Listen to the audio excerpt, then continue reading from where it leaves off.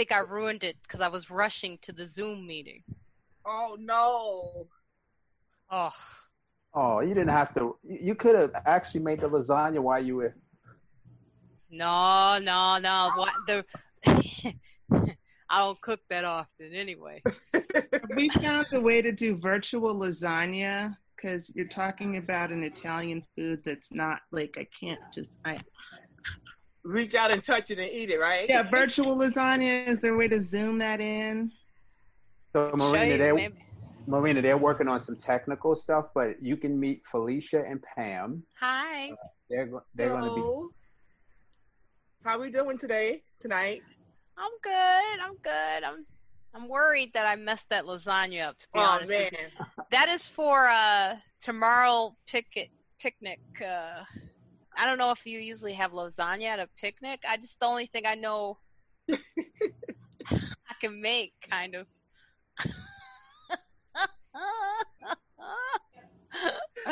So you could let me go. 2020. Anything goes now in 2020. Yes. Let me know if I did I freeze at all, Mo? You did not freeze. Okay, I was trying to get my Ethernet cable thing because I've been freezing lately. Oh, really?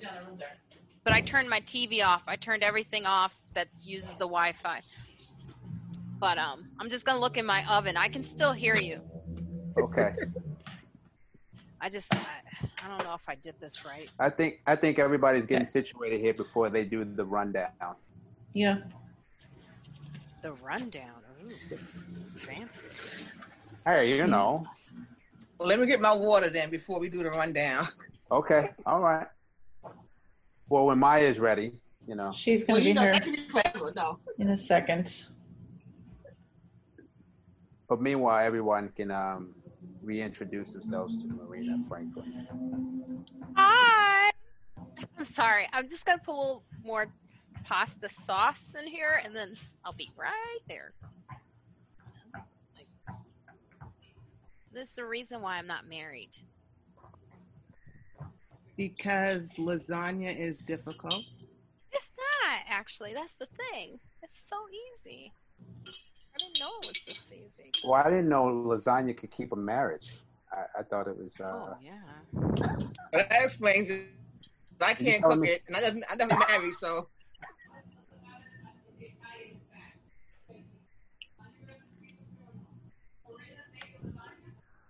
Maya, where's your sound? Maya, unmute your thing. Yeah, you unmute. I said, who's making lasagna? Does anyone need a recipe? The Italian has officially signed on. Oh no.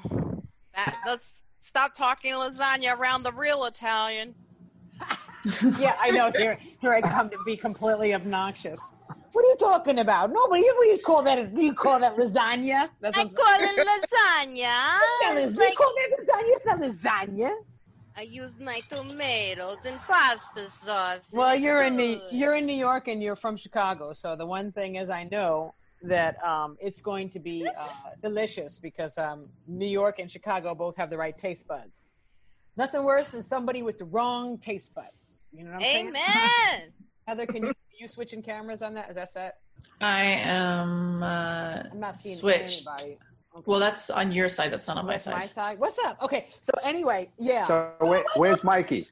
He's not coming tonight. He can't. He couldn't get home in time. So I'm surrounded by a bunch of smart women. Am I? You are. Yes, you are. You are. Can you handle it? So glad you said that. I'm going to be quiet today.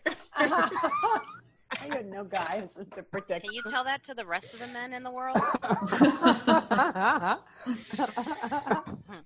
Oh my goodness, Heather, you're recording, right? I've been recording. We got it all. I love it when we all come in and no one can Got figure it out how all. it works and stuff, which is me. Well, let me just try to pretend I'm a host, everybody. What's up, everybody? Welcome to our show. I'm Maya DeGiorgio. Yes, you might know me from comedy, but here I am with all of my favorite people, and this is my favorite people show. So we have our favorite people. The camera is switching over to Heather McConnell. She is one of our co-hosts on this. Say hello, Heather. Hello. How was your week, Yeah. Heather? Was your week good? My week was good. It was productive. Well, no, it wasn't productive. I wish I could say it was productive. It's only Tuesday. How productive can it be? So it was mildly productive. Yeah. We're not on the same pandemic pressure. So right. Also joining us, which is the producer of the show, Masavia Greer, who is has been our therapist through the years. If you're a comedian, he has been the guy in your corner. So it's perfect. He's like the comedy therapist. It's always doing. So he's now the producer of this because I can't get it together enough to continue it. Masavia, how are you doing? Oh, I'm great. I'm fantastic. Wow. I mean, wow. Yeah. We also have, in case you don't know, everyone doesn't know, my homie from my comedy days back to Uptown, Pamela Greer, rated PG, comedian. Say hello, Pamela. Hello, how are we doing, everyone? Okay, so everybody knows who that is. And then we have a wonderful friend that is now going to be part of our regular broadcast, which I hope, Felicia Chappelle. Felicia, what's up? How's Ohio? Oh, everything's good over here. I'm fine, thanks. And we have our special guest for today, which is Marina Franklin. What's up, Marina? Hi, thank you for calling me special. How is everything? I haven't seen you in so long. What have you been up to? How's the New York treating you? Are you in New York or are you in Chicago? I'm not sure. Yes, I am in Harlem, New York. I'm on Frederick Douglass Boulevard, but maybe they should change it to something else because it's not like Frederick Douglass anymore. It's more like Felicia or Karen. Felicia. Don't say Karen. They're going to call the cops. Don't say Karen. That's what I'm saying, though. Felicia's hiding in Ohio from the other Felicias. It's a lot of Karens on my block. Oh, no. Oh, Me included. That's hilarious. I'm a little bit of a letter writer.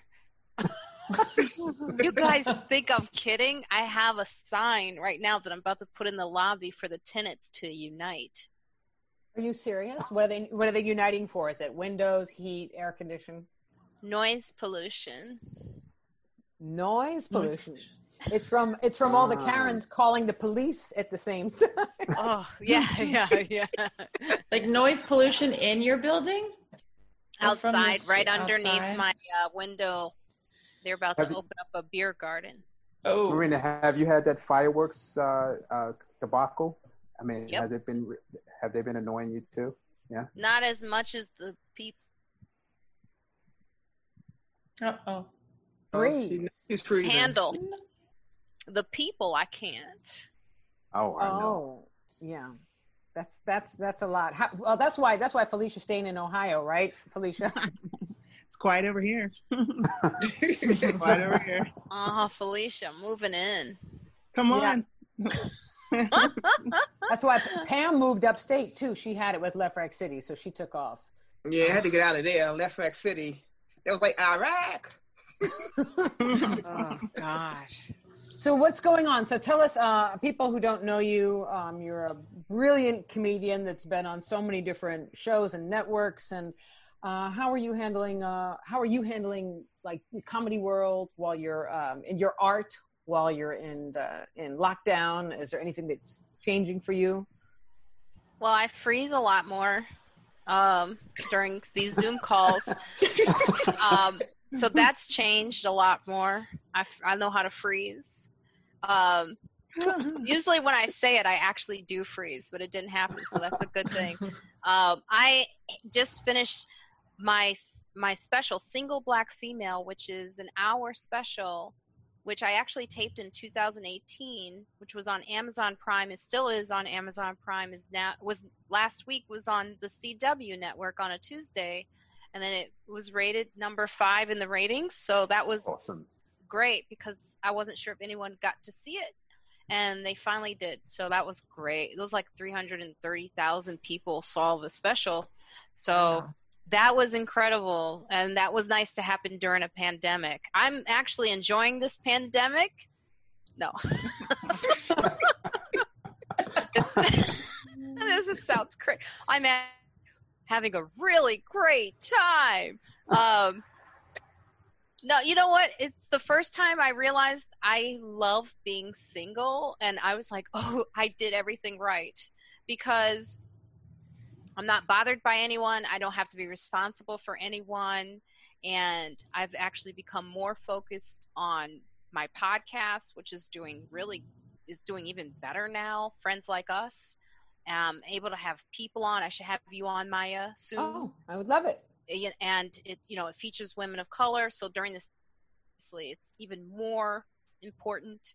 So certain things have become more focused, and other things have not. So like today, I had to tell myself it was Tuesday 3 times at least. I didn't know what day it was, and the only way I really know what day it is from my vitamin pill packs. So yeah, and then I'm on this TBS Tournament of Laughs. It's a competition show, but not really. It's like a tongue-in-cheek competition show, but we had to film sketches in our own home, which was that. You want to know about the disparity between white and black comics? Just notice the background of our homes versus their homes. And so that's just where it is. And then we find out next Sunday who's going forward and who's not. I mean, I already know, but I said to myself never to do another competition show after Last Comic Standing, but what was I doing? I wasn't doing anything. So it gave me something to do, and it was fun. I was able to develop a character an alter ego on Instagram that I used to kind of heckle comedians. They didn't know it was me because it's a filtered version of who I am. Oh, that's great. Well, that makes me feel better because I have some people heckling me online all last 3 days. But I don't think they realize that when you're a comedian, you have people heckling you online and you handle them like a heckler. You know what I'm saying? You handle them like you're heckling. Well, I would say things like Todd Berry would list all his show dates. And then I would go underneath it and comment and say, so when can I see you live? Which is the most annoying thing you ever want to hear. Like you just listed all the dates, and then because I'm so filtered. I mean, it kind of looks like me, but not really. So he had asked other comics. He goes, "Who's this person?" And some of the comics knew. They were like, "It's Marina." Just start commenting on your page. So it's just fun to do that. So, let me ask you this: when the clubs and when everything gets back to normal, what are you going to talk about? I mean, it's this is not the first time for me having to come off of something after taking a break. I mean, last year, it's kind of known, some of you don't know, but I had breast cancer last year. I'm surviving. It's okay. Don't get sad. And so. Yes, indeed. Congratulations, baby. Thank you, Mo. Yes. Thank you. Yes. Mo Savia, actually, you hooked me up with your friend. My ex-wife. Oh, can I say that? I didn't know. Yeah. I don't know. I figured I don't know what the situation is, but okay. What so you saying, Maria? I said friend because I didn't know what to say. I was like, I think friend is safe, right? This is why I'm bad at parties because I don't know how to introduce people. It's okay. Okay. Yes, so they all know you. Yes, they do. They all know. Yeah. Yeah. So it's a small circle it's a large circle of women who have breast cancer. And so a lot of my friends, helped me out during that time. Yumi, she helped me out a lot. And I took a lot of time off anyway. But I did work more than this. Yeah. So I worked straight through. No one knew I had breast cancer. And I was even doing surgery. You helped her out a lot too, by the way. She said the same. Yeah, she's cheered up a lot more. She was. I mean, before that, it was. Yeah, I didn't know she was going to get through a lot.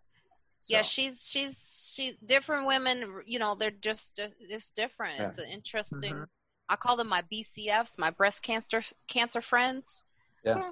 And all of them are probably more prepared for this than anyone because they know how to, one, take a break. Two, they already know that life ain't forever. And they know how to take care of themselves. They have all of the, you know, nutritional advice that's out there. So this was not a difficult thing to do because of that. It's a weird thing to say, but, you know, thank God I had breast cancer, you know, in a way, because it's like a big reality check. And then I would get on stage and I started talking about it. And I have about a good 20 to 30, maybe 40 minutes, you know, if I pause long enough. It's a lot of pausing. But, you know, I would practice it at the Fat Black Pussycat. I would practice that material. I would go on stage. So I knew how to come from a place where I wasn't on stage with material that I was developing while at home, you know? So I think it's the same thing. It's like coming out of this is just about talking about the same things that I tell stories. So that's really all it is. It's coming from a real situation and telling those stories. And making it funny. I think pain can be a brilliant humor sometimes if you're willing to step into it. I think it's great when you start, you know, early enough where when you're handling comedy, that when you're working, you're not, you might not have all these heavy things that are in your life. So you develop a comedy style and you develop your voice, and then life starts to happen. And then it becomes trying to, you know, you get the ability to use these tools that are already crafted. Who lives by a train? I was thinking the same thing. I was like, somebody's living by a train, and I'm like, is there a train outside of my place? I thought it was back in Brownsville, Brooklyn. Oh yeah, exactly. That must be what Marie's complaining about. Anybody speak up if you actually live on a train. You know, speak up. Feel free to reach out if you live on the train. Yeah, Felicia's in a flood, so she's in an arc right now. Yeah, I had a flood today. I did. It's true. I did hear a train. Yes. Finish. Yeah, but it's been interesting. I find a lot of really challenging things that came through in my life, and then it changes why you do it. I think in some ways, like I'm finding, for me, getting back up and saying, "Well, I'm going to do this just to be famous," as opposed to like, "No, I have something to say," and when I can go and I can bring that and shift a couple people's thoughts in that room, especially in a comedy room.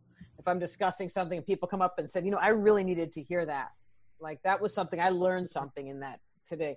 That's kind of what's been motivating me myself to get back out there. You know, I mean, I stopped for a long time with just so much life drama, and now getting back and finding that also too, if I only have so much time on stage, I want to talk about something that really matters, as opposed to, you know, putting other people down and attacking each other and, you know, ego comedy. I think that, and right now I think that this has turned into an amazing time where we can actually, we have so many important things to talk about. So I think that there was a time before all this happened where people were dealing with a lot of fluff topics, and that was kind of getting a lot of the attention. And now people are so hungry just to hear something real that they don't really care so much if it's you know, even if it's funny or not. They just are hungry for something. And I think this is kind of it's been a good time for me too, because I'm able to reevaluate where I stand and you know, my values, and other people are starting to take on the important topics, and because everyone's sitting quietly enough, they're able to see the George Floyd stories and pay attention where they're not running on. And, you know, so it's just turned into an interesting time. I feel the same thing. I feel like my time in this pandemic has been a time of saying, okay, it's time for me to grow as a person, and as an artist, but most of all as a person. You know, we were pulled over to do comedy over at the Laugh Factory here in LA, and I remember going on 3 and 4 times and going back there, and it got to a point where it's like it became really clear of what am I saying, because there's no audience in front of you to influence you being cool with this crowd or not being with this crowd. You really get to say, well, this is who I am. And if it started to make me start to rethink, like, what am I presenting? Where am I bringing these people? And, you know, so that's where I am. I am definitely relating on that. And it's inspiring to hear all that you've been going through and just still in it on the mic and, you know, and doing and winning where people can even see your shows, your special now taking off. That's kind of incredible. Yeah, it's nice. It's also like, you know, I'm probably the worst person you could give cancer to because I'll use it. I'll make you feel bad. Like, I love it. You can't help a whole person with cancer and get away with it, really. I mean, you can, but yeah, I'll make you feel bad. So that's the only thing about the pandemic. I was like, oh no, everyone else is gonna have a story. I was like, no, cancer first. So.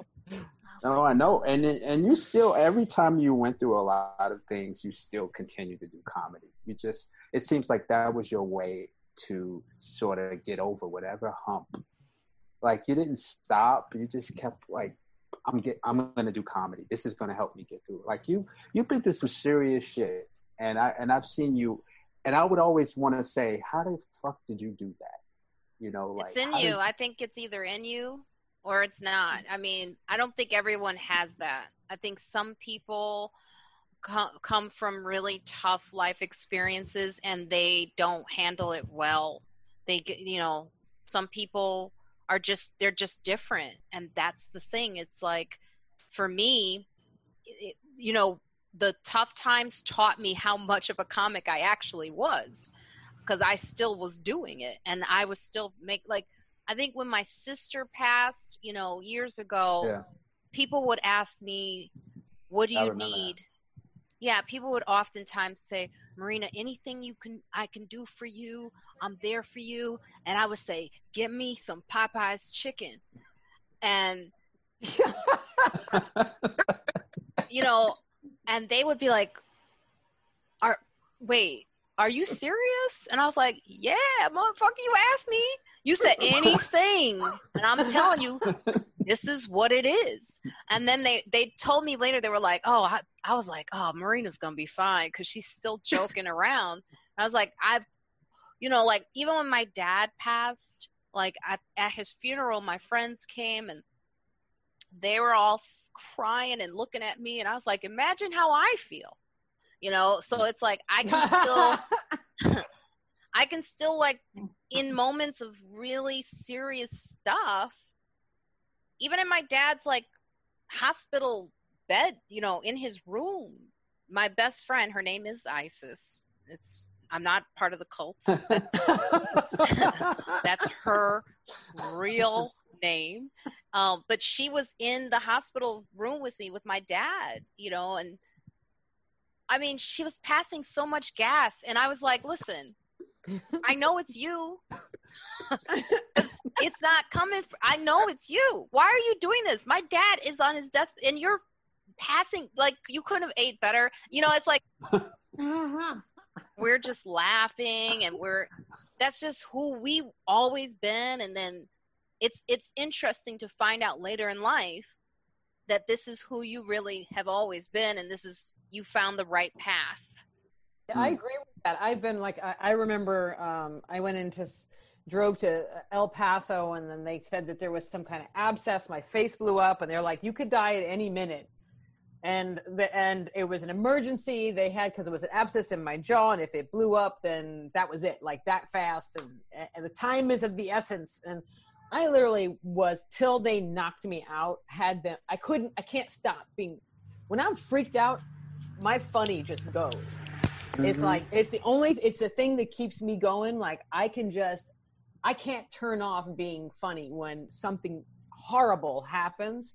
And and that's funny. I was like, damn, I wish I was as funny as on stage as when I'm having a medical emergency or something, you know. But I do find it kind of a triumph because, you know, I lost my mom when I was really young, and now I actually have a bit that I do about, you know, the moment of my mom transitioning, and the room gets so like weirdly not sure where to go, but the second across that punchline finish line, when that room breaks up laughing, then I think it's like the highest satisfaction to be able to say I can take them in some place and go all the way down, and then just give them something real, and it connects everybody, so you're not scared to go anywhere, you know. So I definitely. I find that, I mean, and just being an observationist, but in this comedy business and show business in general, I think when you have tragedies or things come in your life, it can either make you or break you, you know. And I've seen some really talented, great people almost there, but they couldn't handle that moment, and it ended. You know, you're like, what happened? Like, you're right there. You're at the finish line. Yeah. Boom. Yeah. And that one thing can take you away from what your focus, because you just can't allow yourself to. It's how you handle these situations, and I admire it, because I don't know if I could do it. You know, I don't think I could. You know. Yeah, I think it's even with it, like even looking at what Heather has been doing lately. You know, we went. I know Heather Marina we made that documentary together years ago, and then we started numerous businesses. They got destroyed, and they had people hacking us and going through all this drama of shutting down all our businesses. Pam was there for all of it. It was the most ridiculous years of just trying to get something going, and then just getting sacked at the finish line. And during this pandemic, it's funny because Heather has been tapping, because she's really a tap dancer. She's really from the hoofing scene from between Vegas and New York. And it's really hilarious because Heather's always very, very serious. But now that she's been online taking these Zoom classes with the guys from Noise Funk and this and that, I'm like, Heather is funny all day. Now it's kind of a little obnoxious because she's saying funny stuff that is like, ow, like Pam, like how Pam from Uptown would snap. Pam used to make Mike Epps cry. That's how hard Pam used to snap. So I got Heather saying stuff like, damn, your hair looked like, told me today my hair, what's up with your hair? It looks like you had a perm from the 80s, one of those bad white people perms. I was like, what? Like, but it's funny because it all is this healing resolve when you come back to your creativity and stop thinking about the business and stop thinking about, you know, you're doing it because this is who you are, like you're saying, Marina, as opposed to thinking like, well, this project didn't make it. And I feel like Los Angeles has done that very much to the business. And me and Heather, all of our scripts and stuff, it's about who can pitch this, who can get that, who can get in the door, who can get the deal. As opposed to pandemic has been like, what do we want to do? Do we want to write this project? Do we want to finish that project? Do you want to, you know, she's like, it's funny because it's like 4 hours. She taps like 4 hours a day. And then she's like nice to everybody. She's usually very like, what do you want? Very German sometimes. What are you talking about? I don't even know. She's usually a bitch, but now she's nice. When you're doing what you love. Oh, I know she doesn't return text. That's for sure. Yeah, well, not at 7 o'clock in the morning. You know, we're 3 hours earlier. But Felicia as well has had a tremendous life with. How many kids do you have, Felicia? Let me see. Let's see now. What time is it? It depends. My mood. Sometimes I have one. No, I have four. Where are they? Are they there? Yeah. So far, so good. They're here. Wow. Yeah, and now you're back in theater and doing what you back on your trajectory for your own self, and after all the challenges of life. So I think, you know, when you realize how much time it takes that you have to put into something to create it, like after we spent so much time on the film, when you have to spend so much time creating a project, I don't understand putting all that time and effort into creating something that has no meaning to you. Mm-hmm. You know, mm-hmm. It's a lot of that's like your soul that and I suppose maybe a lot of people just create, you know, for commercial purposes and it doesn't really take up any of their soul. But I feel like everything that I work on, it's like a piece of my soul is going into whatever I'm working on. And that's all of my time and my energy and my life energy and taking time away from other things. So it has to have some sort of meaning for me and feel like it's going to hopefully accomplish something or reach somebody in the world. I tell you what, I've been clean. I haven't had a drink. Like, this is the best I've ever felt since the pandemic. Really? No, that background says you've done something. You've been clean for how long? 2 days? What? You don't come up with that background being sober. You don't like it? that background says you've been doing something wrong. Stop lying. It's hilarious. No, but I mean, seriously, it's like the bad influences I have not been able to be around. Like, you know, like it just. Tony ran out of train money. Just playing. You might have to cut that. You might have to cut that one out. I didn't say who. You have to. But I'm saying, go on. You go.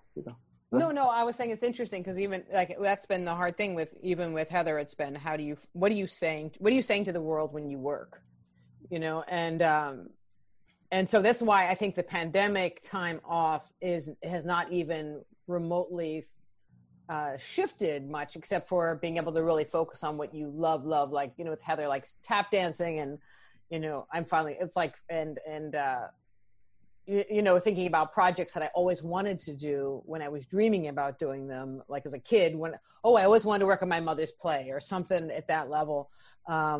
But it's funny because when you also have a writing partner and a producing partner that is got so crazy morals, I don't even have a choice. I can be like, yo, I got this whole project. It's hilarious. We'll sell it real fast. She's like, absolutely not. I don't like what it says. I'm like, but it's not like we're the hoes. It's like these other hoes will make it. I will not be a party to what are you thinking about? That's what they expect women to do. Like, you know, so it's been interesting. And then there's this crazy show that I watched, which was Mrs. America. Anyone watch Mrs. America? Marina, have you seen this? So good. It's on the feminist movement and other women that try to stop other women in the feminist movement. And it's so deep psychologically. I mean, and they cover so every different angle. It was like this mind-blowing thing. So now it's like I feel like it's a time to just take in information and stop and look at other people's art and be inspired by other things, as opposed to feeling like you're racing because you're trying to chase somebody else down. Because it's like, oh my God, the whole world is moving this fast and I'm stuck over here. Have you guys been reading any interesting things lately? Like, are you reading anything or you writing something? Yeah. I'm reading Iceberg Slim, the story of the pimp. Yeah. Oh, I love that. Yes, the pimp. I'm on the Bluest Eye. I love the Bluest Eyes. I read that like twice, I think. It's like the Iceberg Slim I've been reading for a long time because it's like Shakespeare in a way. It's hard to get the lingo down. The lingo. Yeah. Lingo down. Yeah. Jive turkey. Yeah, that jive. It's so much more than jive turkey. That's the thing I didn't know. So I have to always like flip to the back to go, what is like flip me a slide piece on the. I'm just wondering how many white people are now reading Iceberg Slim because Dave talked about it in his special. Yes, yeah. You know, it's all of like white America's like. Yes. Jive turkey. The funny thing is I don't even remember that the reason I started reading it was because of Tom Rhodes, who told me about it when I was in Amsterdam with Tony Woods, and we were like on the balcony talking about some horrible gig we had just done, how the Dutch audience was going to all of our shows like more than once, and it's like, yeah, don't go to the show again. But anyway, so Tom Rhodes was like, I forget why, but he was mentioning Iceberg Slim, and he was talking about why it's such a great book to read. I was like, oh, I gotta pick that up, and so I finally got it, and then I just started reading it, and I've been slowly like, you know, getting through it during this pandemic. It's hard because the dialogue is tough, but it is actually, it's weird because it's like a story about a pimp, but it's very informative about the world and how people hustle each other, and you know, like why we are where we are, and why he even did what he did, and how he was actually a very freezing again. Oh no. Yeah, you know, I actually got into I got into my spirituality. So I started getting into, I had to do a presentation for my little church. They asked me to do some Bible reading. I was like, me? Like, is my coin came up? Somebody flipped the coin and landed on me. But I just found myself upset with everybody in the Bible, because if I read one chapter later, they turned into a complete jerk. Like, you know what I mean? It was like this whole story of how this guy finally learned his lesson. In the next chapter, boom, he went off the cliff and jacked his life up again. So I was like, I gotta stop reading these. And my cousin was so funny. She's like, I started reading the Bible cover to cover for spirituality, and I found myself turning off the bold and the beautiful. They were killing each other and sleeping with each other. It was like, what happened and which one next? It was, this one slept with that one, who slept with that one, who slept with that one, who had a kid with this one, and then killed that one. It's more than any soap opera I was willing to get myself into. I had a real hard time with these characters, because by the time each chapter was finished, they were in trouble again. Do you guys not, ladies, not look at the news anymore? Are you kidding me? Are you still informed on everything that's going on? Everything.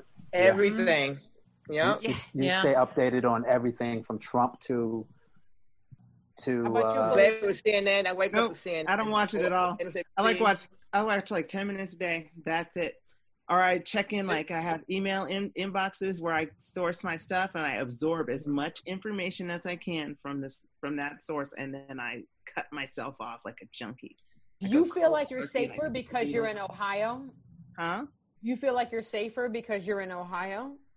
Sure. Heck like yes. If the world goes to hell in a handbasket. It's way safe. It's very quiet. It'll take a long time for it to get to you, so that way.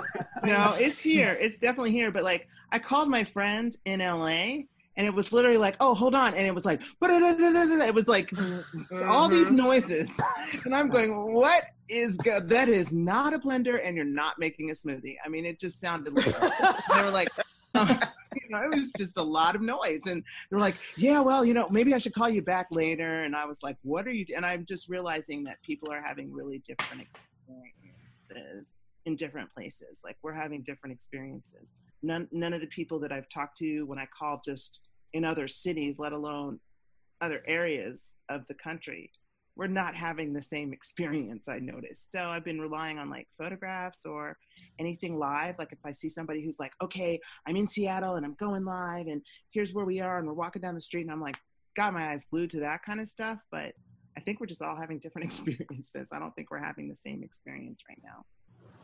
Are you creating it all? Are you feeling like any kind of inspiration, or do you feel like a little bit less inspired? Or I'm creating like a Mad Max. I'm creating like someone's about to cut my pen out of my hands. I'm just like, I'm creating like a maniac. I can't say it's all good, but I'm living in content. It's escapism, content is the way to keep alive for me. Like, I can make up a story or I can make up a scenario. The only thing is follow through, really, as we all know as creative people. Like, I've come up with a zillion fantastic ideas lately. It's like crack for me. It like tunes out all this other stuff. And also it's the only way to get a message out. Like, I can't think without thinking about how can I communicate this, what I just saw, or this that I'm feeling, especially when you're talking about, our bodies and our lives and all this lack of boundary. And, it's just all too much for me. I'm just creating to keep alive. Like, I do it like I do it to keep alive. I'm addicted. So far the content's been flowing. Some of it is literally junk. Some of it's like really dark humor or really dark stuff that's like, oh God, I can't do anything with that. But it's coming out. Sure. Kind of like That's diarrhea. Just kidding. Got to get it out, right? You got to get it out. So, Maureen, I wanted to ask you this. Do you like the younger comics that you see today?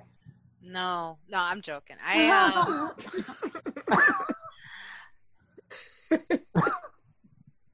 make up with them when they annoy me. They annoy me sometimes. No, let's see. Who do I like? You know what I have found? There is one crew. Keith Robinson calls them his Young Money crew. Because his Young Money crew, but they inspire me because they're great friends to each other, and they're all very talented. It was with Derek Gaines, and look, I'm forgetting their names. Monroe Martin, Chloe Hilliard is part of that group, and they're just like an Ian Fidance is another one who's part of that group. I'm missing someone, but they support each other. They write together. They're funny. I haven't seen that in a lot of like groups, and I remember that of older comedians, like, but of my generation, we didn't like.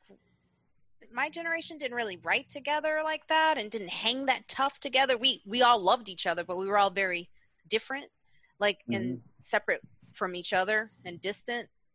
But their group hangs out really tough. Like, it's nice to see that camaraderie. Like, there's the other two or three girls, Amina Amani, Sydney Washington, and Marie Faustin. Wow, I haven't heard of any of them. They've run the Knitting Factory on Sundays. Hannibal Buress used to do it, and he passed it on, and then the other guys passed it on to like these sisters. It was nice to see Black women hosting a show that was successful in Brooklyn. So, and they're really friends. They're not like pretend friends, which you know, I like to say Hollywood likes the idea of friends in a reality show or in a, you know, funny girl situation, but these are real friends, and I think that's even better than what I'm seeing now. It's like you're just like trying to get this, like, can you guys be friends and be funny, and then let's make a show about it? It's like these girls are really friends. They're really funny, and they're very talented, and they're social media influencers. They know how to work their own, and they're extremely intelligent. Like, I love what they're doing, you know. So.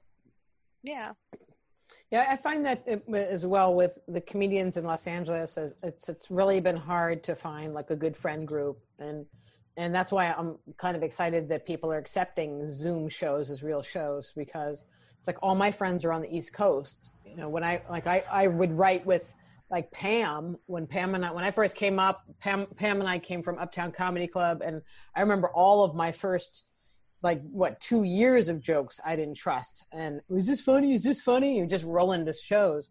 And I think that my friends on the New York comedy circuit have been my lifelong friends. Whereas out here, nobody really, you know, they'll be nice to you for 5 minutes, and then nobody really checks on each other, or everyone's so much in their own lane and so separated that you kind of feel like you're in a fishbowl out here. I mean, how do you feel about the industry now, though? How do you feel about the industry? Like, a real feeling, like, how does it make you feel going forward from this point on? Who, me? You know what I mean? Yeah. About the and industry. To you, Maya, too, as well. Yeah. You mean like to the young comics, or just in general? How are just they? In general, the industry, entering it now, being where you are in the industry. I mean, do you feel much more comfortable now that you are branding yourself and you're making your name is there, as opposed to when you're trying to get in the industry? It's like a sort of a always not so sure feeling. Do you know what I mean? Yeah, I mean, I think I know how to say no to things more now. I don't feel the pressure of, I don't know if that's a good thing, but I don't feel like I need them. I feel like they need me. As opposed to like when I first started, it was like, oh, like me. Is someone gonna like me? And now it's like, you should like me, Mm-hmm. and if you don't, that's you're missing out.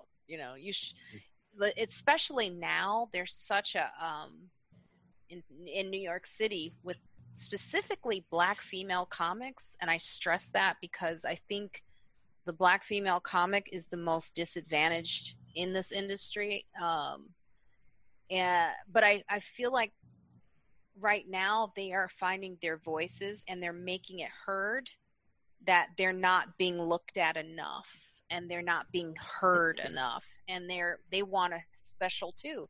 They want an hour special. They want 15 minutes. They want to tell their stories. So I feel like that group wasn't there for me when I first started, and that conversation wasn't even talked about.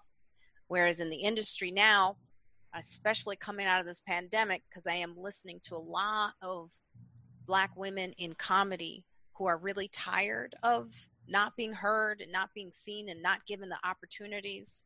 And they see through all of the stuff the industry can do to make it seem like they're giving you the opportunity, but not really. So I do feel like in that way, I'm really looking forward to, what happens after this whole pandemic, if it ever ends, Mm-hmm. But I am really excited to see what happens. Yeah. Mm-hmm. Mm. And Maya, to you, I mean, how do you see it? I mean, seriously, being in the crux of it and working in it. I'm Marina's kind of inspiring because I feel like this last week almost, it's been for the first time starting to get to an unapologetic place. And I think that when I started, I was so fearless because I didn't have a choice because I was going to get chased off the stage when we were working, like Pam knows, when we were working Uptown Comedy Club and, the Sugar Shack and Peppermint Lounge. And Pam and I were just talking about the Apollo. And when I first back then, everybody just booed me because of the way I looked. So it became, white bitch, get off the stage. And for me, it was having to wait, let me explain who I am. Then the white rooms came and got me. All the white club owners came and got me. And then they were saying things like, which I actually have on tape. They're saying, well, you can't possibly walk through life seeing the world, as through this half black lens, and that's not real of who you are. And, and it's like, it was everybody who wanted me to have the experience they wanted. They wanted me to have back then, I remember my manager at the time saying, well, we understand why you're disappointed about such and such. You're a young kid and you were raised in the ghetto and you had this fire in your belly and blah, blah. I was like, my mother performed all over the world. How all of a sudden, because I am identifying as Black, that all of a sudden it becomes that I have this whole ghetto history, and that it just, I didn't know how to articulate who I was and where I came from. And I think also too, coming up as through the Def Jam world, we were in a different place. It was pre-Barack Obama. It was, you had to be as thugged out and as hard as possible. And so I really got kind of caught in that hip hop comedy, but I could only do but so much of it because it wasn't true to my experience. And so it took me a long time to be able to say, well, how do I represent who I am without the influence of other people constantly telling me that I'm confused and that I don't know who I am. I just had a very unique experience. Oddly, this last year I was on the road the entire year, and that the story of my mother and all the my Black family that excelled in so many wonderful things, and sharing those stories. People keep asking me for more of those stories. People want to know that journey. People are accepting me, even though I do go into some places, and I'm surprised at the reaction in some of these audiences. But it's like, for me, I think I've when I came back to the East Coast before the pandemic, I remember being at the Borgata, and it was all like Italian audience. And the guys are like, and I look at them, and all of a sudden it reminds me of the people I faced that tried to erase my mother and my past. So it was a very strange place for me to face that, because I've been gone so long, and come back knowing who I am and knowing the head game that people have put on me of like, oh, well, you look this way, so you can just pass for white, and the black thing is just, you're just confused. And yeah, let's forget that your mother existed, and you were just going to pass you off as, which also deals with me as a woman. So this, I'm supposed to be a subservient woman. I'm supposed to follow a certain trend. I'm not going to defiantly, I'm going to go up there and tell this audience that the black side of my family did better than the Italian side of the family, yet they couldn't accept it. So they're complex stories. But I really feel as though the time is so perfect, but I had to really stop trying to be funny and start to be honest, and stop worrying about who thinks this is funny. And sometimes I've gone on stages and sat there and gone this last year, just gone on a limb saying something that the audience just sat quietly through. And then when I finish, they go, oh, that's the best piece I ever saw. I'm like, well, okay, well, nobody laughed. Like, nobody really responded. But it's people hearing something new. And so for me, it's been, if now people are going to be more aware, conscious, and aware of consciousness and racial consciousness and identity and I was having an argument for the last 3 days online with the mixed kids on Facebook that are doing, well, we're not black, we're a new group of people, and we don't adhere to that. So it's been like bringing in history, bringing in why I say who I am, and why I develop, why I've developed this voice. So do you feel like you can be your more authentic self now? I mean, you figured out who you are. You have to get to where Marina was saying, though, where you don't care. Yeah, I don't care. Which is so, like, Pam called me yesterday and said, you all right? I've been seeing stuff online. She's like, I'm surprised you didn't call me. Because I'm arguing with mixed kids. I'm not arguing with black folks or white folks. I'm not going to be scared of them little yellow kids that or got it confused. I'm like, it's time for me to, and if they're tuning in and they're mad at me again, it's because I know their experience and I understand the confusion of multiple messages coming in. So for me, I've been in those shoes and growing in comedy, and you're facing off an audience, defining who you are every single time you walk on, because they always mistake you. Has been an amazing journey. So like I said, let me ask you this, guys. Can I ask you something? Now, does anybody have managers anymore? Is managers out of the equation? It's just agents. Is that how it works now, Marina? Well, mine left me while I was dealing with cancer treatment, believe it or not. What? So, Oh my God. Yes, he did. Wow. Yep. What? Who is this motherfucker? I won't say his name yet. I'll find him. I will find him. He did you a favor. But he did. He did. I had actually just gotten off a plane doing I actually had just had the best experience of my life. I did a plane that was for cancer survivors. That was the gig. They didn't even know I had cancer at the time, and they had booked me for it because I was funny, not because I had cancer. Thank God. But who does comedy on a plane? That was horrifying. But I did it. It was the only 4 rows left, but only 4 rows could hear me. So 5 through 7. Be in the aisle if you want to see a comedy show on a plane. But it was like the best experience because the audience, they were all knew what I was talking about and what I had gone through, and they were beautiful people, and they hugged me afterwards, and it was just to hear their stories was amazing. And I landed in Orlando, Florida. The next day I flew back to New York. I remember I was at the Comedy Cellar. I got a call, and my manager was firing me. What? And I was like, why? And I remember at the hotel, I didn't know which room I was in. I had to call the office to find out my room number. I didn't have any information. You know, the stuff the managers are supposed to give you. That's part of the thing. I didn't have that. And I was just asking for it. Not in a mean way, just asking for it. And I was like, it's such an odd thing to work that hard at a gig that means so much actually to me, and to get to the hotel and not have the information, and you want to fire me. Wow. And I didn't know what to do with that. So I just was like, I guess this was saying something. I guess this is the universe saying you really didn't need this manager anyway. My agent I still have, you know, he's great, and that's all I actually need right now. I mean, What is a manager going to do for me during this pandemic that an agent can't? I mean, you know, there's no road gigs for him to figure out.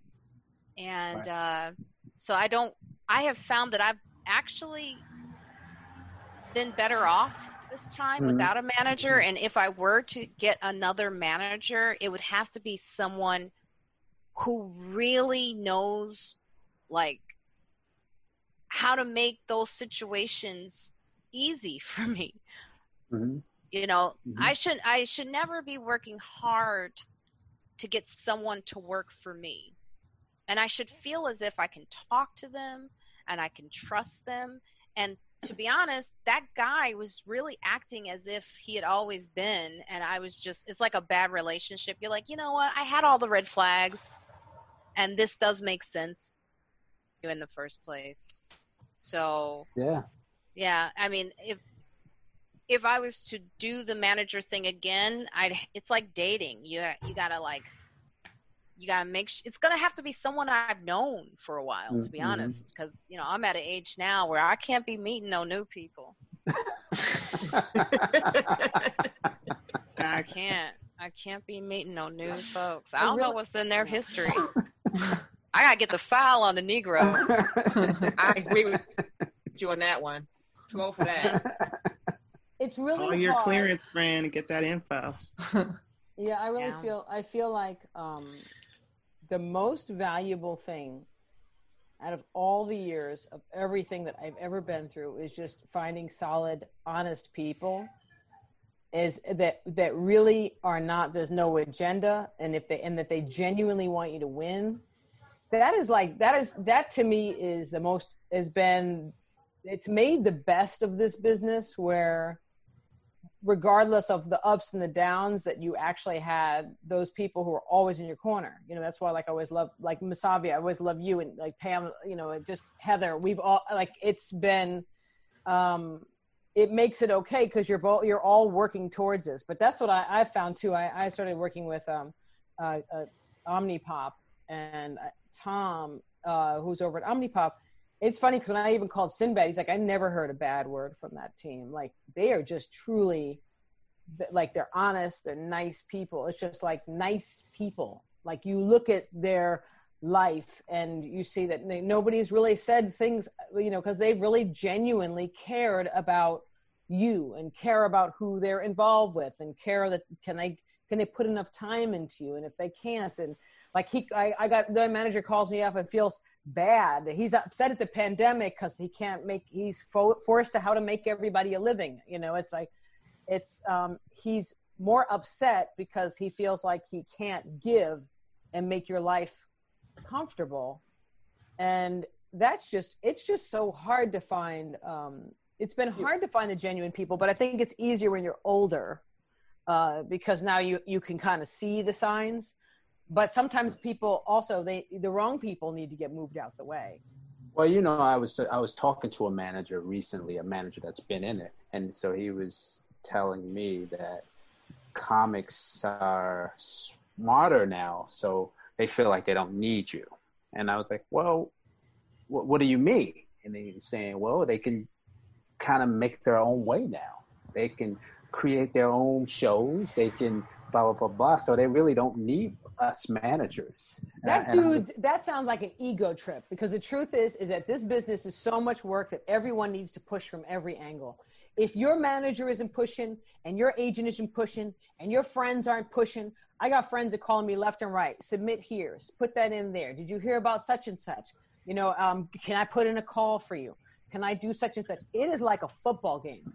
Being in this show business is like trying to get into the end zone. And then you have a defense game, but you're like, this guy can give me 2 yards. This other one threw a Hail Mary and I caught it. And now I'm in the end zone. But it's like, it's constantly, and I think it's that way with people in life. You know, we're supposed to support each other, but everybody should be working to get someone to the next yard. Can I help you? Even if it's just, you need a little confidence to get to that next step. I would like to think that being a behind the scenes guy, and not a performer, I don't think I've truly ever seen, entertainers, let's say entertainers, actors, comedians, but I haven't, like Marina said, truly friends that will say, I'm going to look out for you and make sure you get this gig, even if I don't get it. I don't think, I mean, that's my opinion. I don't know if that exists. If you guys know that it exists and it's happened with you, then you can say that, but I just don't believe that. I think that exists.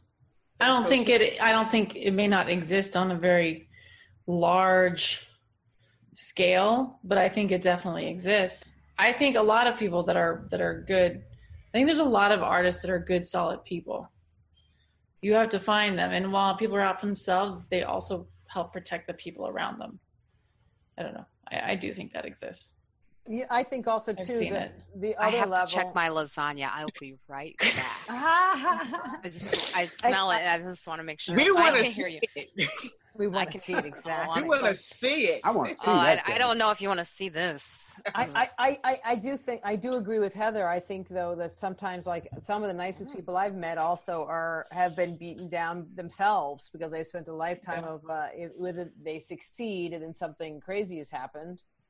And I also think that crazy people there's a lot of people that show themselves as friends and then you're surprised. So then there's a lot of trauma of trust that goes on from a lot of people who you would view as successful but don't realize how vulnerable they are. So I think all through life though we're looking for people that you can trust, right? I mean, I think too, like the artists that are or in any business for that matter, the people that are secure and confident in who they are and where they stand with whatever business they're in, knowing that what they do is what they do and no one else is in their path. The people that really understand that have no problem and are very willing to help people down their paths. So like even when we were doing the film, when we were doing the doc, the comedians that were the most generous with Maya in the interviews were the biggest comedians, right? So I mean, like the biggest guys, the ones that were confident and didn't feel like by giving her a piece of advice, she was going to somehow it would somehow take something away from themselves by giving advice to someone else or uplifting somebody else. It's the people that understand that we're all in our own paths and you can uplift the person next to you and help push them forward. And it's not going to in any way slow you down or affect what you're doing, or, we're all different and we're all unique and we all offer something different, even if we're all comedians or we're all actors or we're all unique. And when the people that understand that we're all unique and we all offer something different are the people that don't have a problem with propping up the person next to them. Right. Yeah, I think there's a reason for that too. With people who are successful, they have an easier time propping other people up. Well, I mean, the thing is something I've noticed recently, and I'm sorry if I'm not hearing you right, but something I've noticed recently in the industry specifically is they're gravitating towards, and this is going to kind of be controversial. What I'm saying is there are people who are making it in the business now, young comedians or maybe not so young comedians, who come from money. The reason they can do well in this industry is because if you come from money, you come with confidence. You're never worried about losing anything. So you can go into things with, of course I can get this because I've already have these things. I'm not stressed about losing anything. And so the same thing. So you're a little bit more like relaxed. You can be relaxed because you're not struggling, right? So like I noticed even when I got my HBO show, when I was writing on divorce, I noticed how happy I was with everyone all of a sudden. And how supportive. I all of a sudden was very happy for other people's careers, and in a way that I've never been before. So supportive. I mean, because I had something of my own at the time, and I felt finally like in a place where I can relax. So I think that comes with it. It's like it's why I don't judge people too much for not being as supportive of my career, or you know, they may be a little, because if I look at where they're coming from, they're struggling. So they don't have room to really help me out because they're trying to help themselves out. Right. So I don't really judge them too much on that. And I started to see where they come from with that, you know. I noticed too when we did the film, I had an easier time getting a release from like a Phyllis Diller or Whoopi Goldberg than I did from the waitress of the Comedy Cellar. You know, that to me was like, that's so funny. Like I have a full team for the waitress of the Comedy Cellar. Like it was an insane experience, and I think that you know, I it's so strange. It's so strange. I can't get help down the street, but George Carlin was like, whatever you need, you know. Yeah, like see the waitress is like, I'm working for tips. I ain't got time to sign this release. No, but the waitress isn't a comedian. She wasn't in competition with Maya. It's like the guys that were hassling her weren't in competition. They're not. She's not their competition. Well, I mean, not to say any names, Maya, but this is what goes back to what we were talking about earlier. Just which one?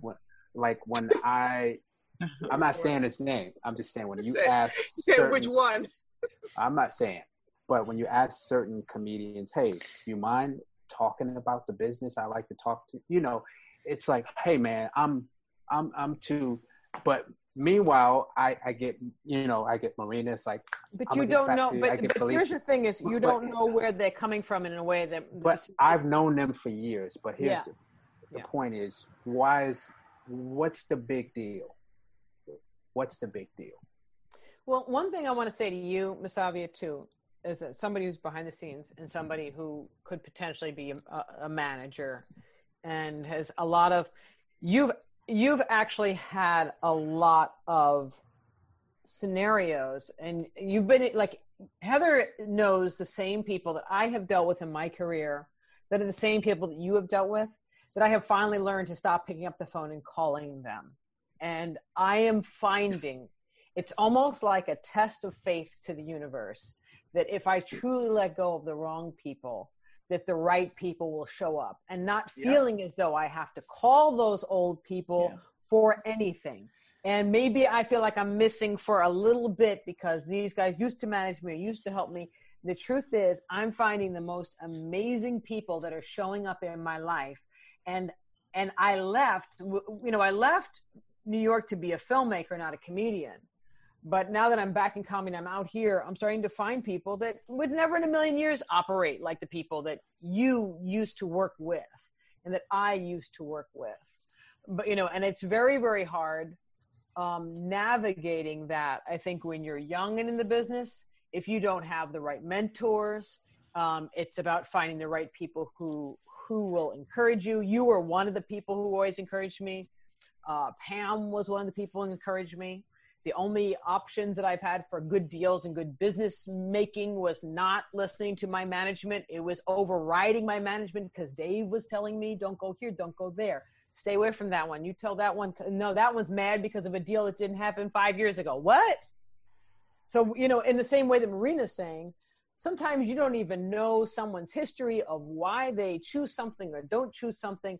And so I think the key is to not take any of it as a lot of this bad behavior as even taking it personal in any shape of what's going on. And I think you know what, I don't take it as personal, but when you know this person for a long time,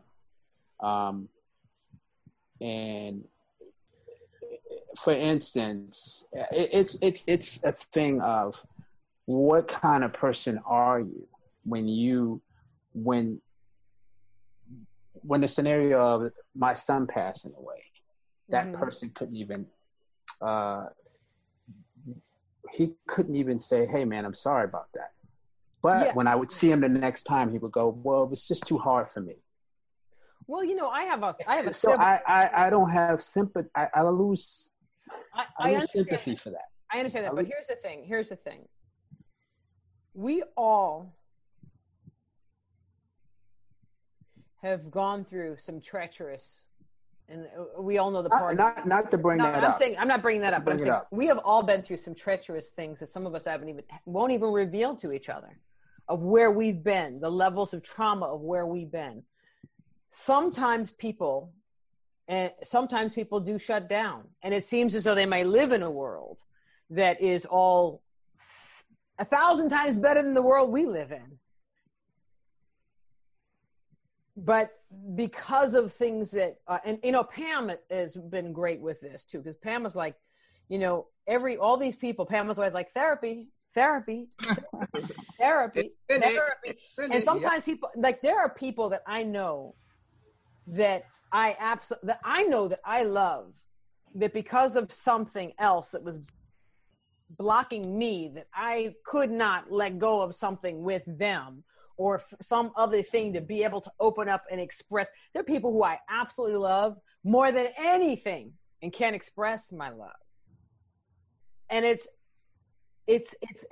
all, we all have these journeys that we are working through, and we don't know why things are turned upside down. The things of, like, why wasn't my mother still here? Why the things that you went through, like, why are we the ones who were chosen with these burdens? I get that. I get what you're saying completely. My dilemma is, I think if you lose someone or if something's wrong with you and I can't call you to say, hey, I'm checking in on you, what's going on? Even if I heard this, even if anything, I'm going to call you and check in on you. But what my point is, I don't understand that kind of behavior, and I just can't excuse it. And I'm not saying that I dwell on it. I'm not saying that it saturates my thoughts. But do you say... It hurts. But sometimes people aren't equipped. I've got a recipe for the behavior, though. What's that? What's your recipe? My recipe for the behavior? Mm-hmm. Okay, so say you're talking about managers. Well, right now, managers are now, there's like, you can get a degree in management. Entertainment management is a degree. You can get Really? Yeah. Really? You're kidding. I thought they were just like... So it's being standardized. So it's no more the old school handling stuff. I love her. I want to know what school. Right, you are school now. DM me. I'm gonna be walking around the little kindergarten management school like, hey, I think that one's gonna be good today. Your city, they have it. Go ahead. Sorry. But yeah, I have a recipe. I didn't mean to cut you off, Heather. No, that's fine. Go. And I have a recipe for this stuff, which is like, you live in that lane where you kind of outgrow expectations. You're like, okay, I'm definitely not going to have any expectations. You'd never know what people are really coming with, whether they're sincere. Totally relate to the thing of, can I make any more friends now? Is it like finding cool people and just having cool relationships? But the recipe is pretty basic. It's like, I could eliminate this person and all of their strong personality and everything that they do that feels like an obstacle. And there'll be another one that'll just pop right into place. So my recipe for it is, okay, there's a lesson in this. I'm not going to have any expectations about what this person's going to mean to me. But I'm definitely seeing the same lesson. So I just like bite it. I just like grab it by the jugular and just say, okay, this is my lesson. I'm going to digest it, and I'm going to digest it here. Boom, like, okay, we're in the den. Am I going to be Daniel or am I going to be the lion? How do I want this to go? I want the lesson. So I just, I just chow down. Yeah, the lesson for you, Mo, is get rid of those motherfuckers, man. Let them go. Let me tell you, it was Heather. Where did she go? I'm here. Oh, she said it. Some people aren't equipped. That's the lesson. Some people are not. They don't have the tools. And it's not an excuse. It's not to like excuse behavior that some of us may not see as it's not excusable behavior. Like I can't imagine not calling and checking on my best friend if something like that happened. But some people truly at certain points in their lives are not equipped and don't know how to handle it, and feel that a phone call would somehow end up making you feel worse because they don't know what to do, because they truly don't know what to do or say. And like, it's not an excuse, but some people aren't equipped. They're just not. They just aren't. They don't know. Cancer, with breast cancer, you find out real fast who's equipped and who's not. I mean, to be completely honest, and I told myself to stop starting sentences with that, but it's hard for me to admit this, but there were a lot of people in my family who weren't there. And I had to forgive them, because they weren't equipped. I have been there for my family. I'm that type of person. I'm the person that'll call you up, Mo, that. I'll go, what's going on with you? How you doing? Like, I just want to check in. That's just, I figured out that's just who I am. But I'm finding, and I did that with my family. I was always the one who put them together. When things went wrong, I was always the one who was the peacemaker. Well, and they needed me, and it was the first time I needed them, and they weren't there. And it was a painful discovery. And I didn't know if I could, but I did forgive them. And because I did have people in my life who were there for me and who gained their wings, who became the angels in my life. So. And that forgiveness for you. It wasn't for them. It was for you. Wow. Well, ladies, no, I had thyroid cancer, and I had surgery, and I only have one child, and my daughter wouldn't go with me to the hospital for my surgery. Really? Nope. Yeah. And then when I went for the biopsy, and she wouldn't go, and I came back home, and it came out to be cancer. I had to go back in a week later and have surgery. She didn't either. And I had to accept that. She said, I come to pick you up, but I can't come. I can't go. Some people, it's interesting. When my mom passed, I was in the house through her last few months. My sister was at Boston University. And when my sister came back home, my sister has always been the one who's always been like, Darlene, Mom, don't show up to this. Mom, don't show up to that. Mom, don't show up to this. Mom, don't show up to that. She had always been the one who was good at being mentally distant, where I was always very, very attached. When my mom passed, I couldn't cry, but my sister couldn't stop crying. And my sister was built very, very different. She's very, very different from me. So she left after 2 days. She just couldn't be home. And so and I didn't understand it, because for years I was like, she doesn't want to talk about my mother. Why won't you talk about my mother? And I'm the one who talks about my mother 24/7, playing a record. Like, the more I hear her, the more that makes me comfortable. But, it's interesting that with my sister, like years later, now she's finally done that shift.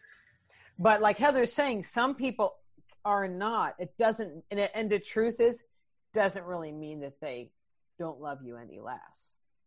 It just means that some people don't know what to do. I remember when Tony Woods' son passed away, and Tony's like, well, such and such didn't call me, but that's okay.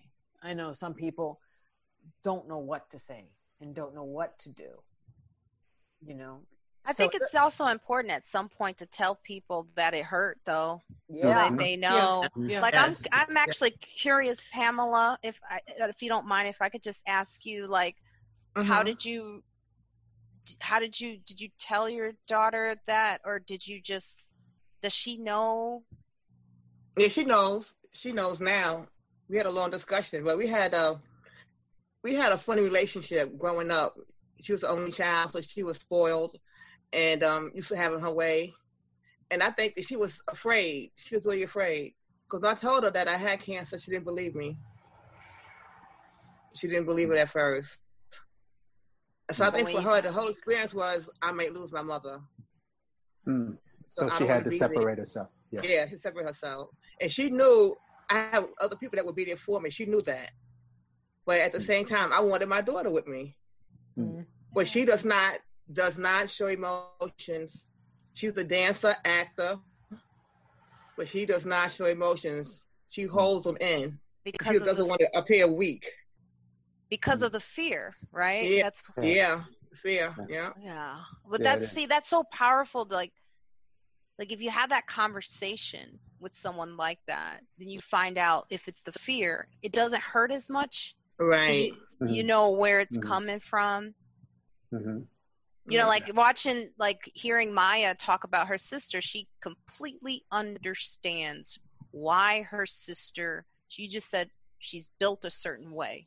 Took me many years though to come. Yes, I understand that. It took me years too for my daughter. Years. I used to cry. I would call Maya. Maya would get on the phone and call my daughter. I would call Maya crying. Women and men are different. You know that, right? You ladies know that.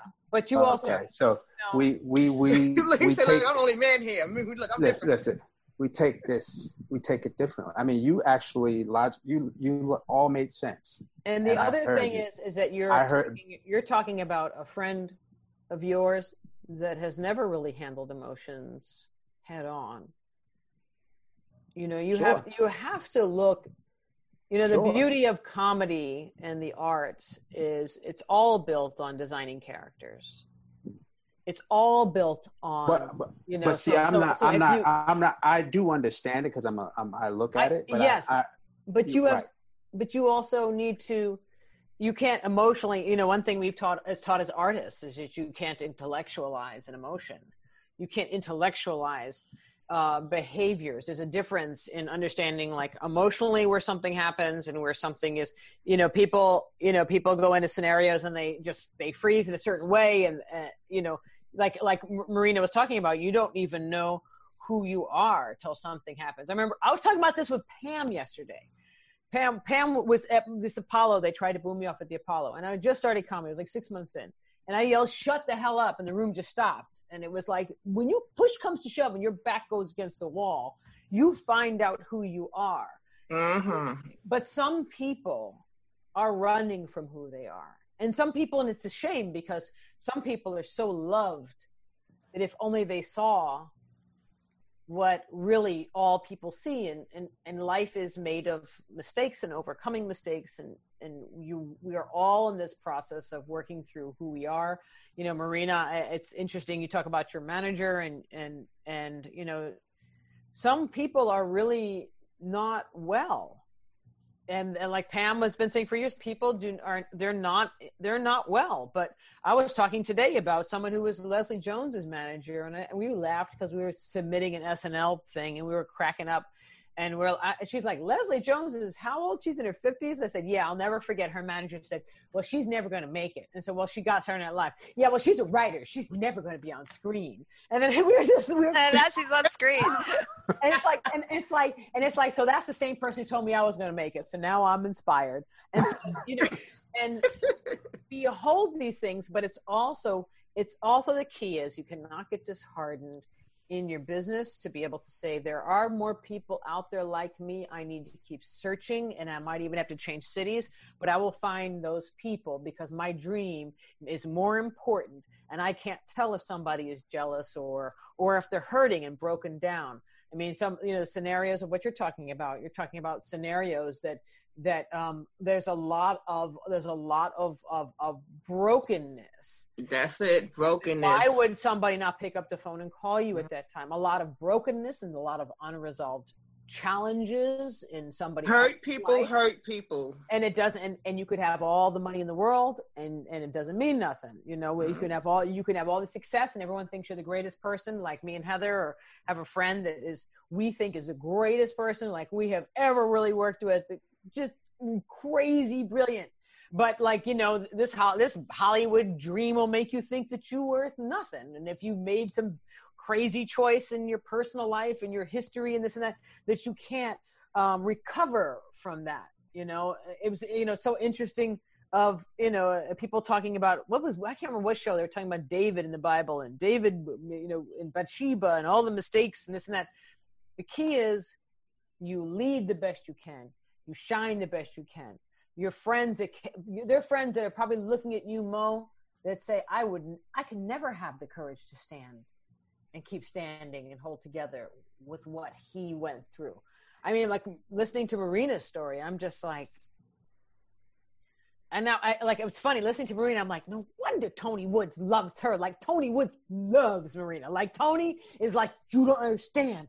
You understand, it's Marina. I'm like, okay, yeah, Marina seems cool. He's like, no, you don't understand. And now listening to your journey, it makes me like, aw, Tony says that. He doesn't say that to me. Tony talks about he is like, does. You don't understand how important she is to me. How much I absolutely he has so much That's he's beautiful. got a love where you have to be like, Tony, sit down, calm down, Marina's okay.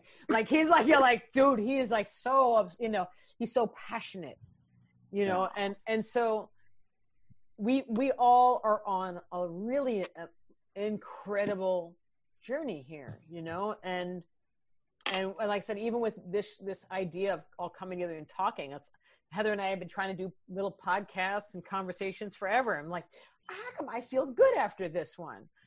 Because it really matters. And, Pam knows how much she means to me. Heather has been in the war, like a ground zero war of career. We've been with these films and projects. And it's funny, just talking with Felicia the other day, we went back and forth in text, and it just, there's so much, you feel a higher connection to someone when they're kind of on the same trajectory. Am I saying something that matters? Am I uplifting people? Am I your tribe? I used to work with Townsend all the time. Robert Townsend. Robert would always come and help me and Heather at projects. And then Robert would say, wait, you're my tribe. And it was like, I never really thought of it. And it's funny because as much as, like we were saying, Dave being a support and being part of you understand music. You understand Shakespeare. You understand theater. You understand this and that. So you go that's more my tribe. Heather's from the Hoofers, tap dancers, and Broadway, and she knows everything. I'm like, that's my tribe. And then Felicia's like, well, I'm an actress and an activist. And I'm like, I don't mind posting that. Did Felicia see that? Or Pam, did you check that? Or, so Masavia, you are unique. Because you ain't part of the tribe. No. You are. You found your tribe. You in it. Yeah. You over there. You on that tribe. You're hilarious. You have a leadership ability. You have a coolness. You have a thing that people look to you. Do you ever have a parent or somebody in your life that you go, I just know they're always okay. And then they get older and you go, oh my God, they're not okay. It's like waking up when you realize your grandparent, when I finally realized my grandparents really needed help. They were the most powerful, independent people. Well, you need help? They had to say to me, I'm like, no, you understand. We can't do this and this anymore. Your grandmother's got Alzheimer's. She can't do this and this anymore. And I was like, it was an awkward conversation. And so in that way, just because someone's young, just because someone's doing well, just because people love them, just because they are wearing nice clothes, it doesn't mean that something might not be broken. Saying I wear nice inside of clothes, them. Maya? And it doesn't mean that they don't love you. Flavia. Yeah, exactly. And they No, don't. but saying you say my clothes are nice. No, your clothes are nice, but you know. But I'm saying, you know, what I'm saying though, it doesn't mean that people, and it does not mean in any way that people don't love you. It's I love you, Mo. We Mo, love you you, took Mo. you took Mo, care of me. Go Mo ahead. took care of me when my heart was broken. Do you remember that? I crashed at your house. My heart was so broken. I just slept on that couch. I remember. And you took care of me, Mo. You took care of me like a little sister. You were like, it's gonna be all right. Just go to sleep now. Do you remember that, Mo? When I went to your house? I forgot which one broke my heart that day. Oh yeah, you were going through it. I can't remember. She said that day. I remember when Mo was going through it, breaking it. I was like, Mo, go downstairs and just sleep on the couch. Oh, family of sleep on the couches. Oh my God! It's like, just go downstairs and sleep on the couch. Like, oh yeah. It's like a family of. But that's what I'm saying, Mo. You like, you know, you don't realize how much, and as much as you've been through, you pick people up all the time. Everyone comes to you. So when you think of someone that's that strong, that is going through a challenge, sometimes you don't know what to say. Yeah. Everybody who loves a little drop of Mo, just raise your hand. Just a little drop of Mo. All right. I love the way Mo comes in too, because I'll be at the cellar and I'll be talking shit and I'll be doing all this, and then Mo just it's your rhythm, man. It's slow and it comes in sideways, and you just come in, you're like, hey, you know, I've been thinking about you lately. You all right? Like, is everything good? And you're like, what? You know, I just want to talk to you. You know, whenever you want to call me, just call me sometime. You know, it's all good. It's just a different pay. You're like, you at the cellar, you're like this, and then Mo comes in. He's like, I just want to let you know. He does that in all in any frantic situation. He is always the guy who you don't ever have to turn around and look over your shoulder with. You don't ever have to look over your shoulder with you. You're very much a leader. I know sometimes you may feel like, you know, we all feel like, am I turned around? Am I going the right direction? Have I lost my? Did I just say something stupid? I didn't know all that stuff. You know, like when Pam needs something, I call Pam. I am used to 20 years of just talking straight to Pam, and Pam going, yep. Nope. Nope. Yep. Yep. Nope. Now Heather's talking back. She used to be, yep. Nope. Just look at me like, are you crazy? You know? And then when you see someone strong, like Heather never shows any emotion. Then eventually she'll just be like, no. Just break down. Yeah, she called me that. Like, what? Here's a picture of the lasagna. You want to see it? Yeah. It doesn't look that good. Okay, let's talk. Okay, let's see. It's like kind of. Whoa. Okay. Oh, Yeah. on top of that. All right. That's like, because I'm a vegan now, so that's that's the nut parm.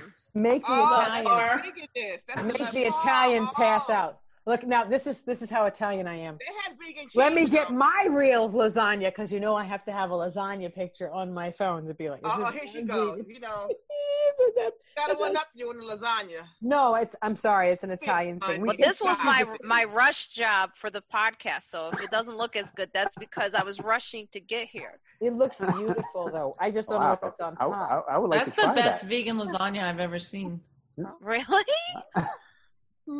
Heather used to. Marina, you don't eat. I was vegan. You don't eat any cheese. You don't eat any cheese or any. No dairy. Wow. Nothing. Yo, all I gotta say is, egg. I've been looking like a crazy. Oh, here's my lasagna. No sugar. Oh, I eat sugar on Sunday. It's my lasagna. Sounds very Italian. Her lasagna is definitely gonna beat mine.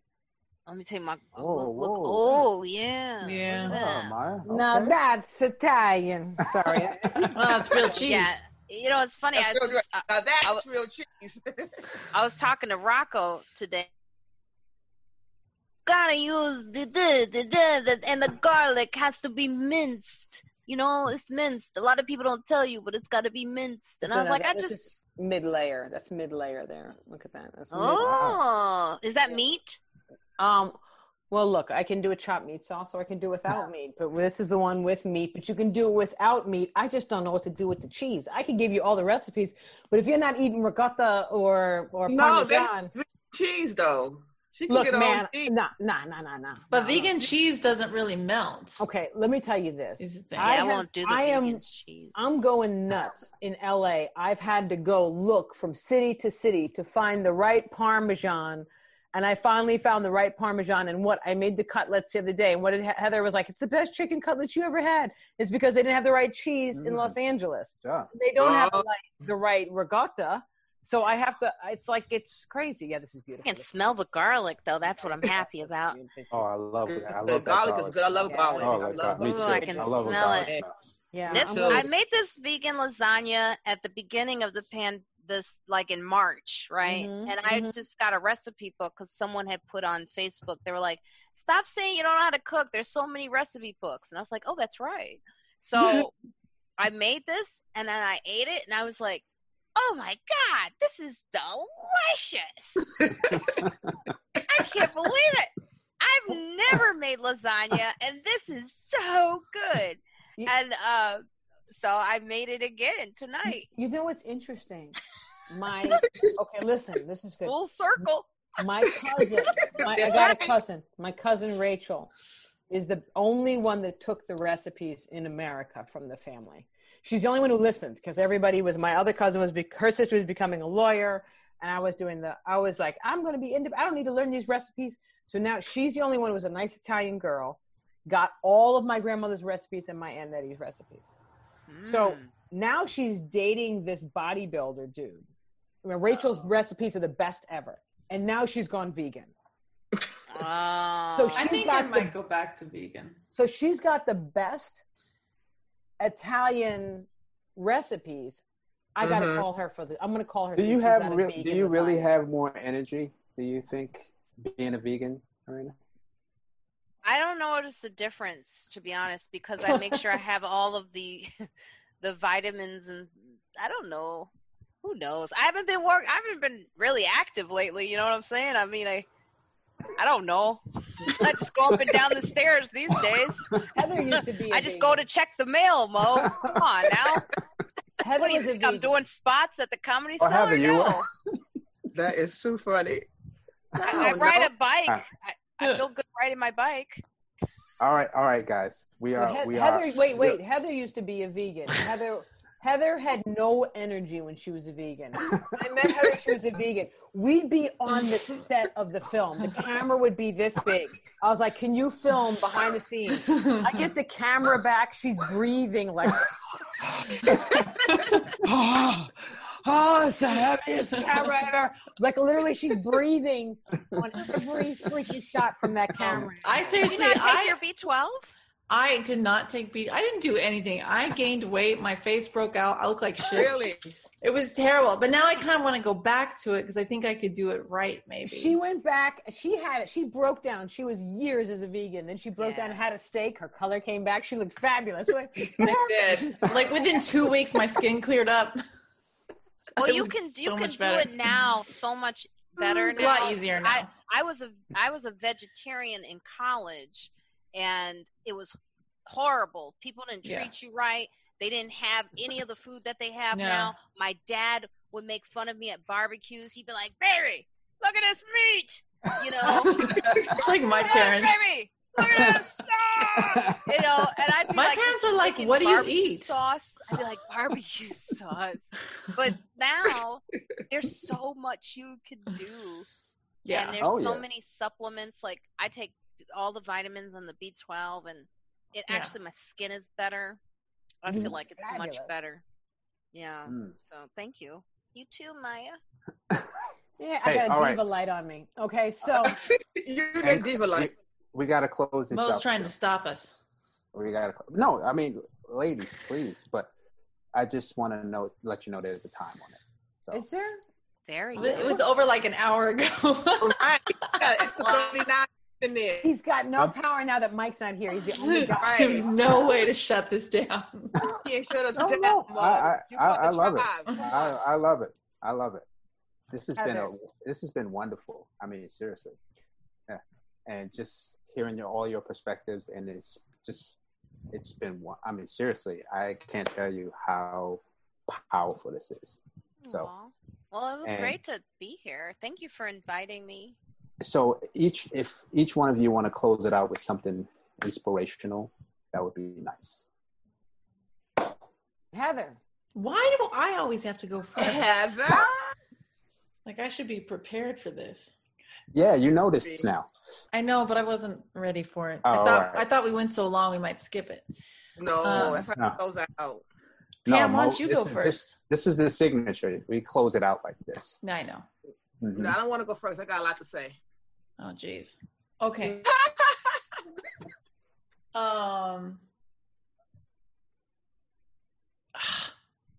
Yeah, this is hard. I don't know. This is really hard. Okay, I'll say this.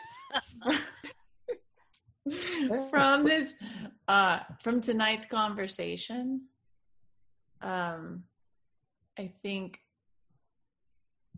I am very inspired by all of the strength in the people that were here tonight, and everybody, what everybody has come, what everybody has gone through, and what they've gotten past, and what they've triumphed over, and been able to really, making art out of your tragedy, or what could have been your tragedy, right? That actually helps you to grow. And I'm not saying this well at all. You're saying it very well. But what I'm trying to say is I'm very inspired by the strength of everybody here, because I feel like everybody has triumphed over something and has gone through a lot of things and has come out the other side beautifully, and has put that into their art and been able to create something that is, I imagine, powerful and moving, that they can share with other people and make a difference in other people's lives with what they've gone through in their own life. And that is inspiring. So thank you. That's beautiful. That is Thank you, Heather. good. Thank you, Heather. I don't want to follow it. That's how good that Felicia. was.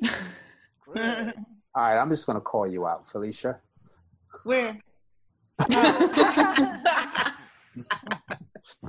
God.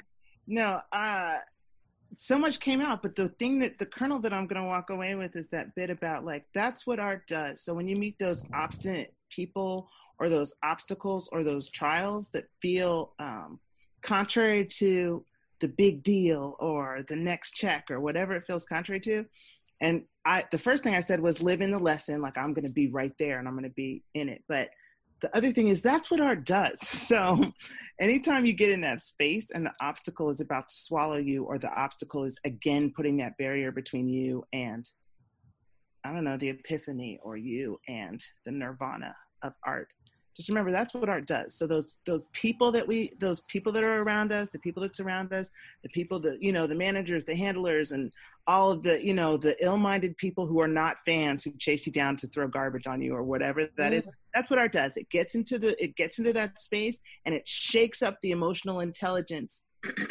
of the 21st century. And, that's who we are as people, and we just kind of have to go with it, even when it sucks. That's beautiful. Beautiful. Maya. I'm now in my head from what Felicia said, and also in my head from what Heather said. One, I am really just blown away at your tenacity and grace, Marina.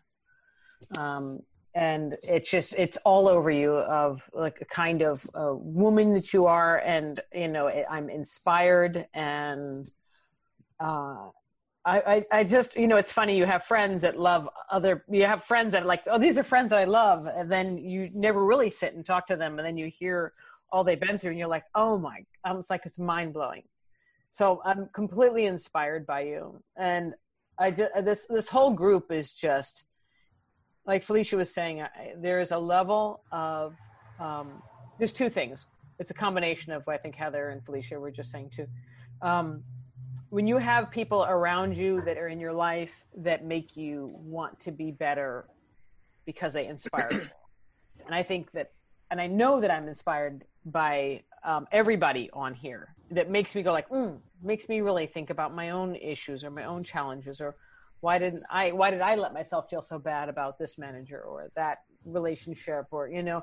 So I'm inspired in that level. And then also to let nothing get between me and the art, because I do the art for me. And that other levels of, I don't know, like, I feel like I'm bumbling now, but I feel like the other things that go on, let them follow. Because usually when you stand tall and you just say, listen, this is my art and don't mess with this place, I think people ultimately respect it. But I think it's when you wobble off it or scared. And, you know, I'm learning now to work in an uncomfortable places that I haven't previously. I've been really safe in my parameters of what I do. And now that I'm allowing myself to be uncomfortable, I'm really starting to feel like, wow, this is a new place for me to just trust that the right people will be around me. And so that's what, you know, and so this conversation just really instills it and makes you really rethink it. And I'm just super inspired by all of you. Thank you, Maya. That's beautiful. Pam? I feel inspired. I'm grateful, thankful. I learned a lot tonight. I realized people come into your life for a reason, a season, or a lifetime. And sometimes we don't understand why they're in your life, but they're there to serve a purpose. And whatever that purpose is, you got to learn from it and you grow from it. And sometimes you got to get uncomfortable to get comfortable. There's a lot of growth and pain. Without pain, how do we come into the earth? You know, that's how you grow. No matter what you go through, it may be some pain, it's growing pains, but I learned a lot in life. I've been through a lot. And I love this group right here. I really do. It taught me a lot. Tomorrow I have therapy at 12:30. My therapist know me well. I'm not afraid to drop my baggage anywhere. If I'm safe, I drop it because I can't carry it. It's too heavy. And if somebody want to pick it up and drag it with them, by all means. But I think therapy is the best thing for me because I could be vulnerable. I could be myself. And I don't have any secrets. Anybody who knows me know I don't hold on to secrets. If there's something about me and I'm in pain, I'm going to talk about it. Because if I don't talk about it, it's going to take me out. And you got to look out for your strong friends. Watch your strong friends because your strong friends are the ones that need the help the most. Because you may think, oh, they so strong. You know, I know they got it. Sometimes they don't. And you just got to know when to check in. Like you say, check in. And Mo, your friend maybe didn't know what to say because he's broken. We all broken. And I learned not to expect. Expectations will let you down every time. Every time. Yeah. It's sacred you can get from them. Love them anyway. We all need love. Remember, I told you my word is love. It always go back to love. We all need love. Love him anyway. Love him through his pain. Yeah. And maybe he can love you through yours. I'll try. Okay. All you can do is try, right? Thank you, Pammy. You're welcome. Marina, you are our guest this evening. Can you close us out? Wow, this is like really hard. I was like, in the words of Iceberg Slim, I think he said something like, "These hoes are really smart." No, should we close it out there? No. Works for me. These hoes. No, I'm sorry. No, you guys, you know what? It's so funny because when Mo first let me know about the show, at first I was like, man, Mo, what you doing? But I was like, I have to do this for Mo because, like I said, it's the people that come into your life. You don't know why they're there, but they're there for a reason. I've known Mo for years, and I'm meeting you all, except for Maya, for the first time now. I feel like I've met you, Felicia, but it's like I feel like this group, I feel like we've been here. I feel like we know each other. I didn't have to, in any way, the walls were already down, and I felt like I could be very comfortable in this conversation with you, and that's something that I've learned through everything I've been through, is that there are people the kindness of strangers is sometimes the most beautiful thing in the world. You know, sometimes do let you down, but it's the kindness of strangers that is just the most beautiful thing in the world, because we do actually know each other. And you all have earned your wings today with me. Look it, I did it! I did it! I did it! No, you did. You all are just, you've really just, thank you, Mo, for letting me be a part of this, because I needed it more than I knew I did, you know? Thank you. Thank you. You're all very beautiful. Pamela, just hearing you talk and hearing your story was just amazing. And Felicia, knowing that, you know, everything that you say is just so perfect that I'm like, those 4 kids, they better know who they got. And Heather, you smile. You're not German-like. Teacher, you always have been. You've always inspired me. When I watched your stand-up, I was just blown away. And I look up to you. I always have looked up to you. I've always had the most respect and admiration for you, because where you were was much tougher than where I started. And I appreciate that journey. And I think it was much easier for me because of you. And I think you need to know that a lot of comics should know that about you. And yeah, and I if there was one piece of advice I would give to you, Maya, it would be to look them in their eyes, because you have beautiful eyes that when they stare at a person, it's deep. It's deep and it's good. So Oh, I already thank you. said a lot about you, Mo, so you got it. No, this is true. I love hearing this about Maya. This is true. This is all Maya. She's spot on. Yeah, it's dangerous, man. Those eyes, they'll reveal so much, and they're so good. And that's your beauty, and that's your power.